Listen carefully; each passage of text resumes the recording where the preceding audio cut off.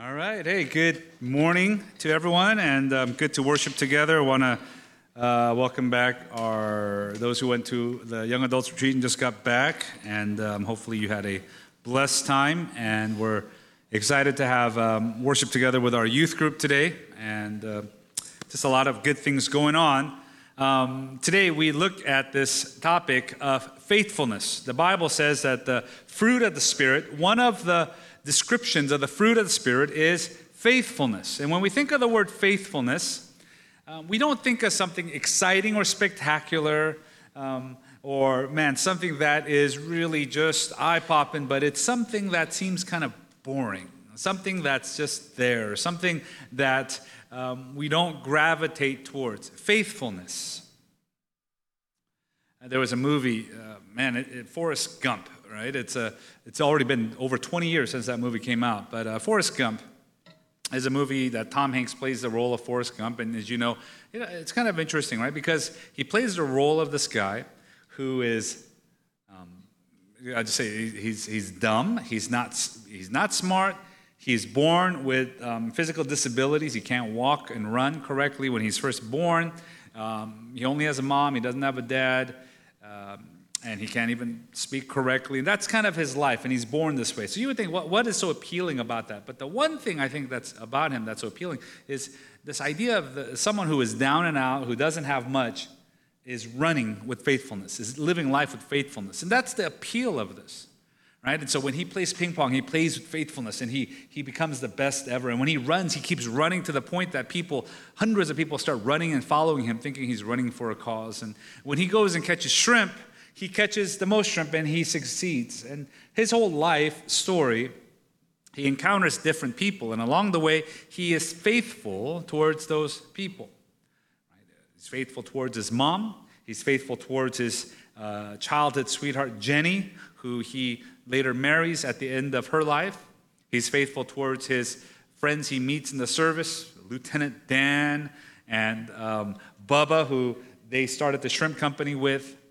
And he's just faithful in this way. And there's a scene at the end, towards the latter part of the movie, he comes back to visit his mom, and she is in her deathbed.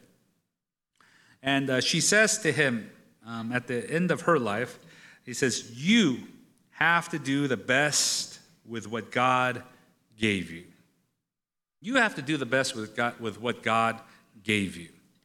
And the next scene is he is burying his mother.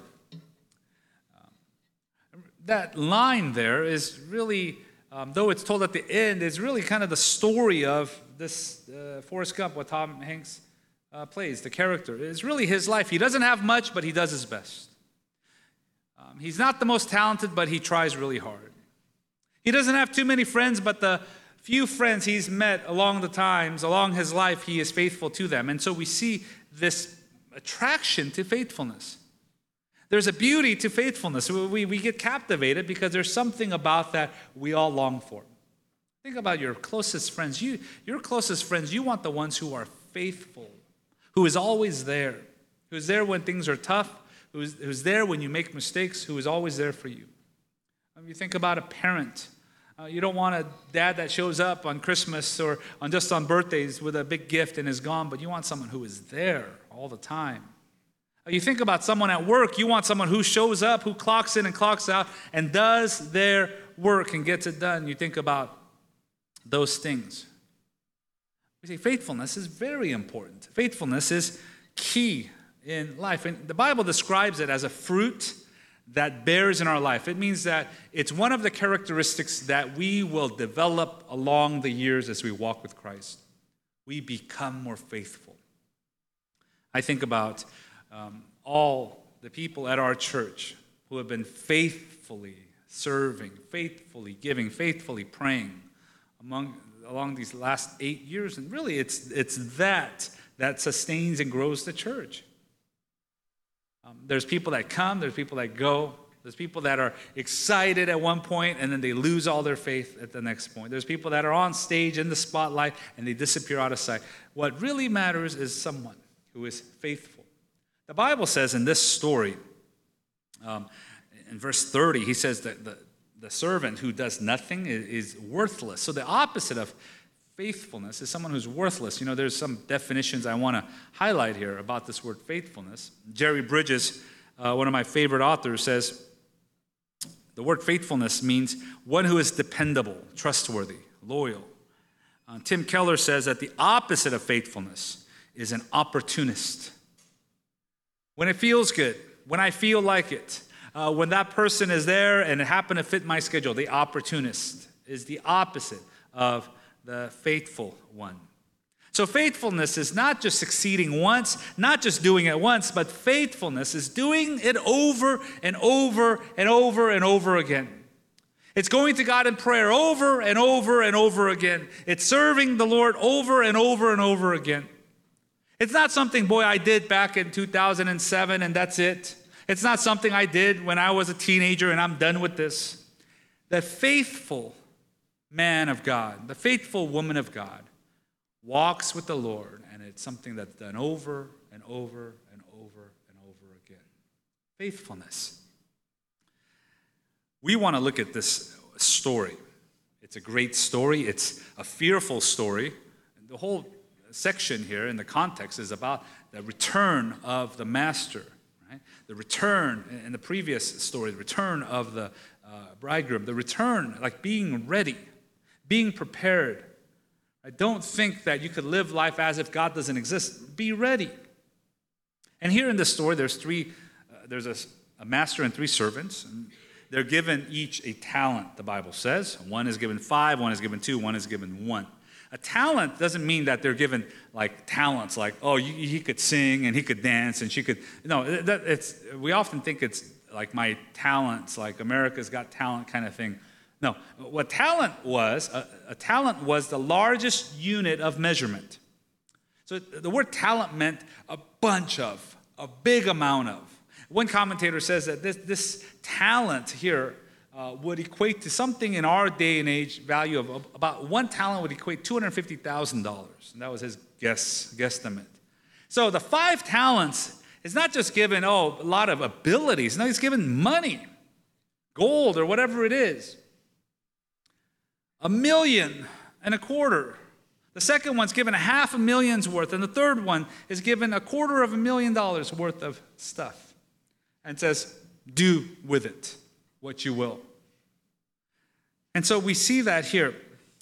Faithfulness, and I want to define it in 4 parts. And the first part is to be entrusted with something by someone else, right? If I'm going to be faithful towards that person, that means they've entrusted me with something.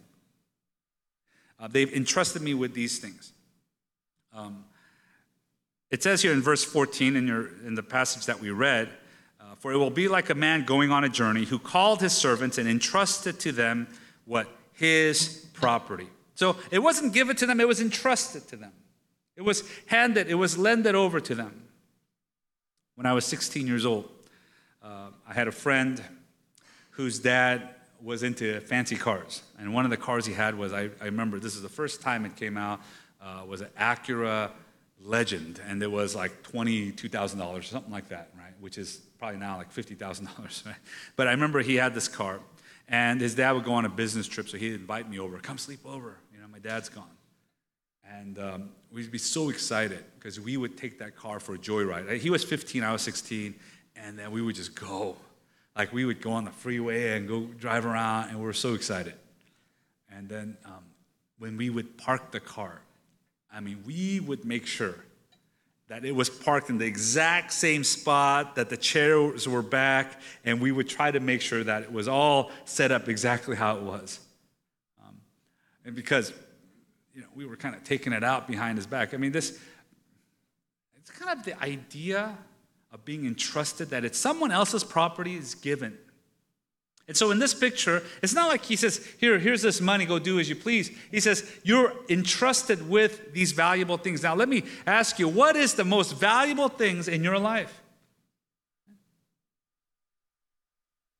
Right, youth group guys, what's the most valuable thing that's so important? Right? All of us here, what's the most important thing? Oh man, my family's valuable. Some of you, your health and your abilities, and you cling to those things, the money that you've made, or maybe you bought a house recently, the house you bought, or whatever it is that you possess.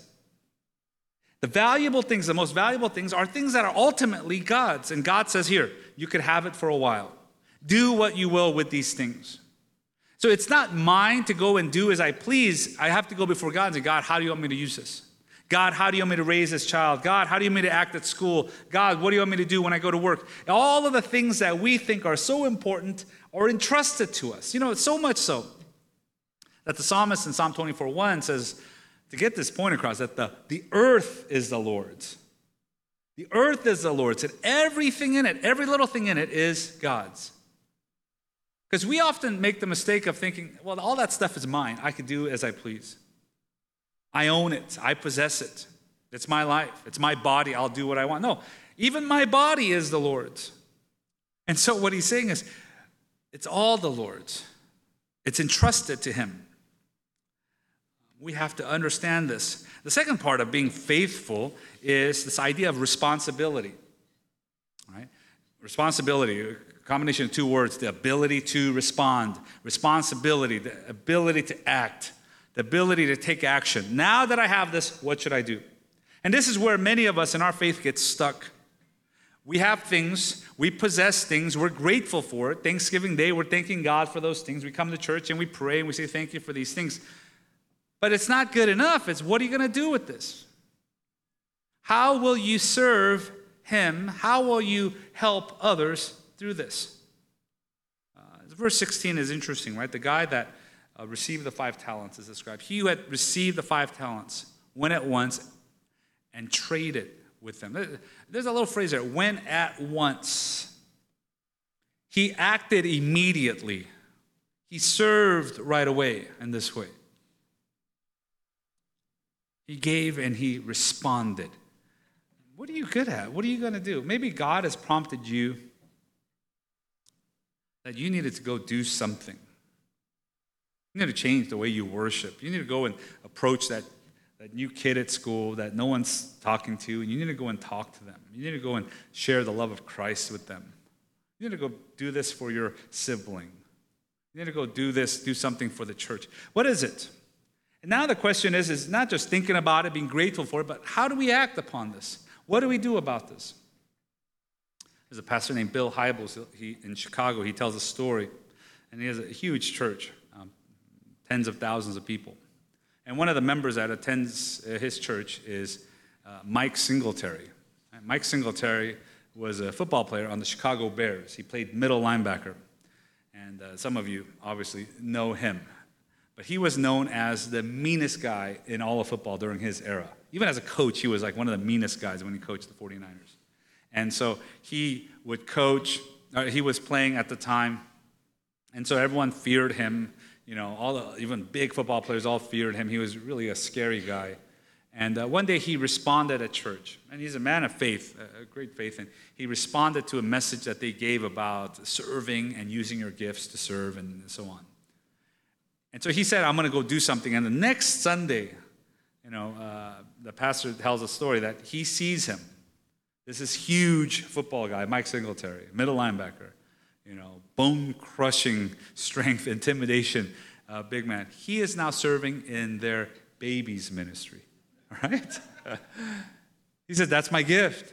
And he's holding babies, changing diapers.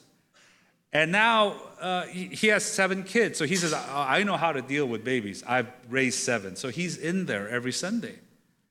Now, all the dads are wanting to go and hang out with him like, hey, that's kind of cool. I think I would do that.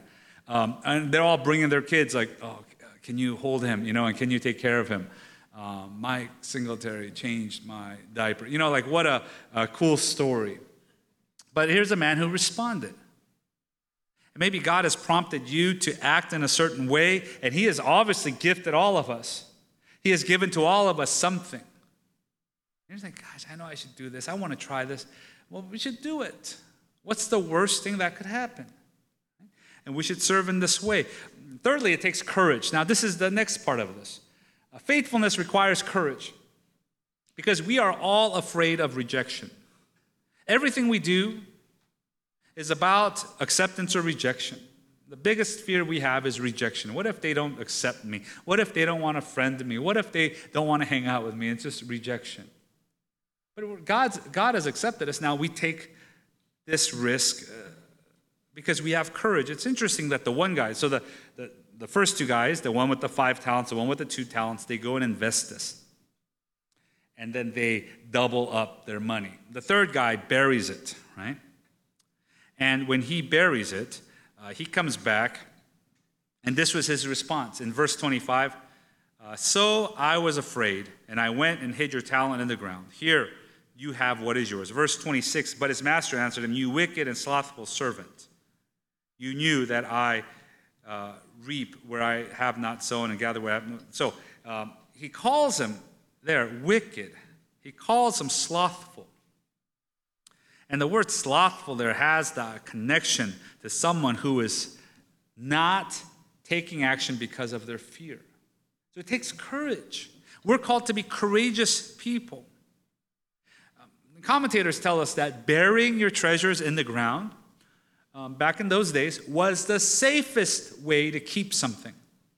You couldn't go to the banks didn't have a federal government that would insure it, and you don't want to hide it in your home. You might get it stolen. You would go bury it somewhere. You go leave your little house and you go up the hill and see the big tree there. You turn left 10 steps and you would bury it there, and you'd make some kind of a map that would remind, this is where I put that big pot of treasure, and you would bury it. It was safe. He took the safe route.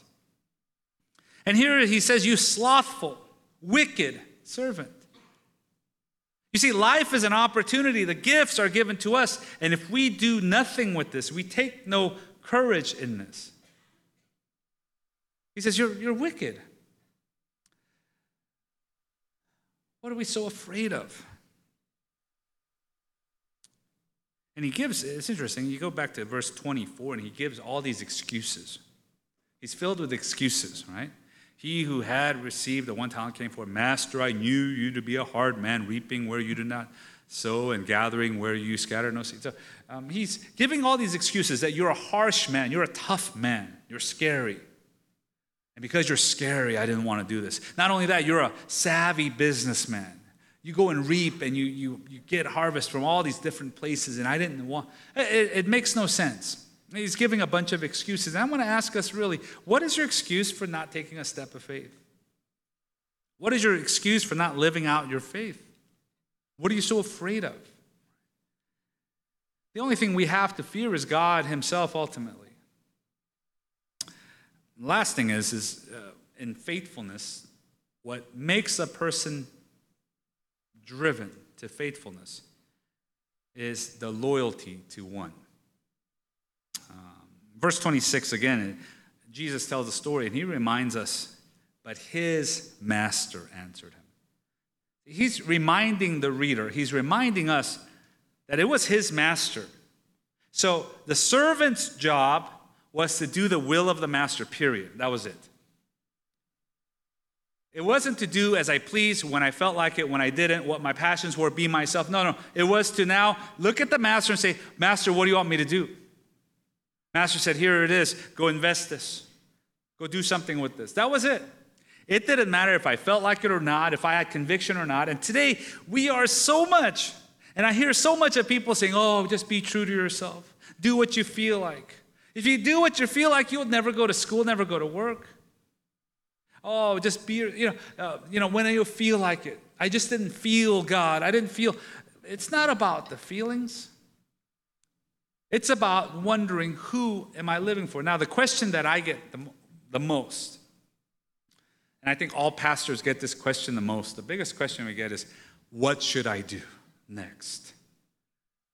What is God's will for my life? And the word God's will for my life, it's basically a disguised Christian way of saying, what's the easiest way out, right? Like, what's the most comfortable way? Like, if I go to path A, would that be a fun, good life? Or if I go to path B, what if it's hard? It's not really God's will, because God's will often leads us to difficult ways. But I get that often. What should I do? I remember one of our sisters years back was moving for work, and she, said, Pastor, I have these opportunities. What should I do? I was like, and she's like, I have opportunity in New York and opportunity in California. What should I do? And I spent 20 minutes telling her, stay in LA. We have In-N-Out, we have the weather's better. What did they have? Lakers are better. What? Just stay in LA, and then after that, I'm gonna go to New York. I'm like, don't come to me if you already know the question. Like, what do you want? Don't come to me and ask me if you already know what you want to do. But that is our number one question. What should I do? What should I do? What should I do? Doesn't really matter what you do. The number one question that is above that is who am I living for? It's not the what, but it's the who. And if I could get that question correct, if I could know in my mind who I'm living for my Creator. I'm living for the God that I believe in. It's not just lip service when I say God number one, family number two. No, it really is who I'm living for. Then all of a sudden, what I do doesn't matter. It's just how I do those things. It doesn't matter where you went to school or are going to go to school. It really doesn't. It doesn't really matter what award and what certificates you had. No, you can go to school here or in the East Coast or Northern California. It's how I do this.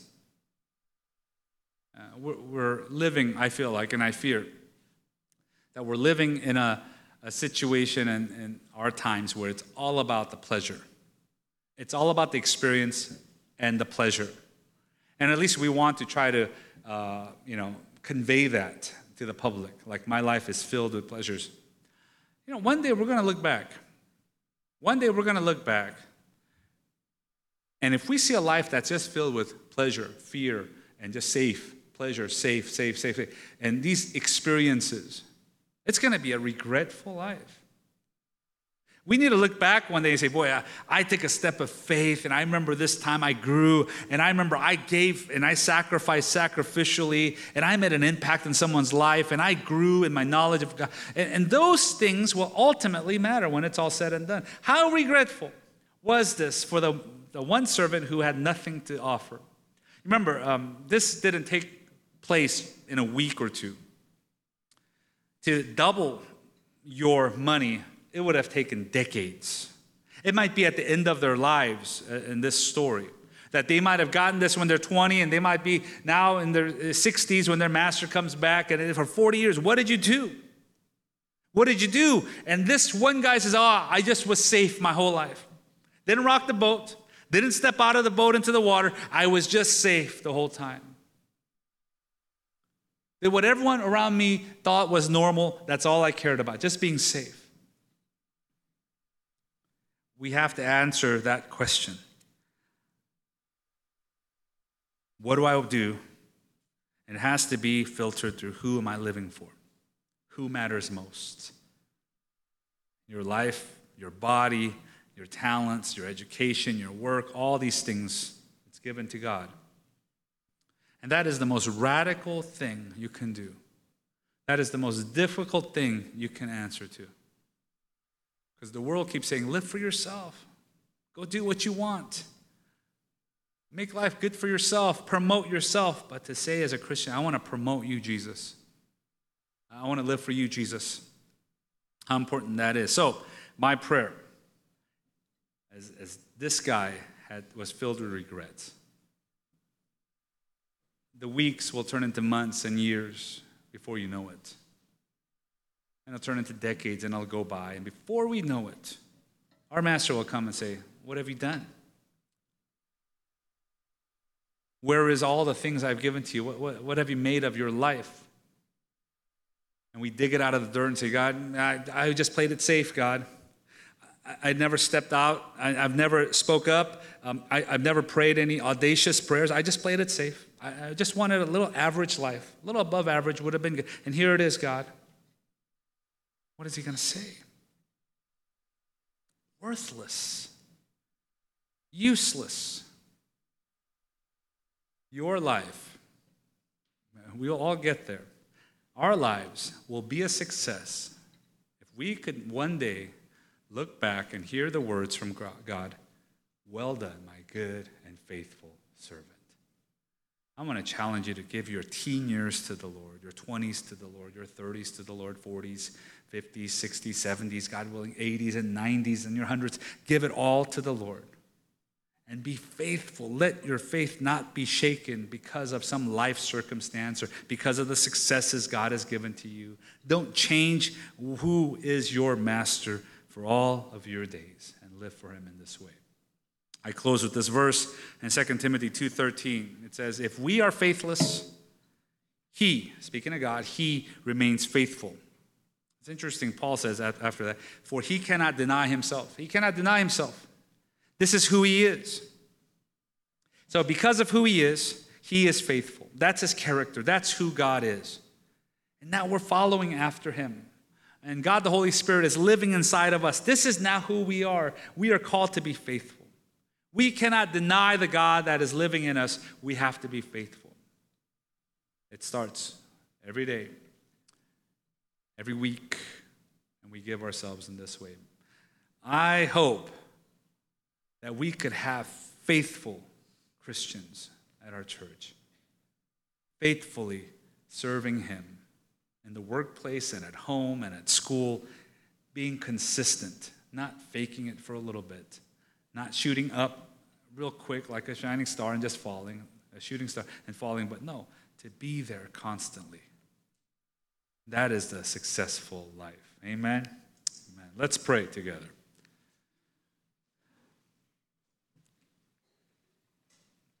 God, we repent for living such a safe life. We repent, God, for assuming that all the precious things that we have are ours and not yours. And so we come to you and we remember that you are faithful to us.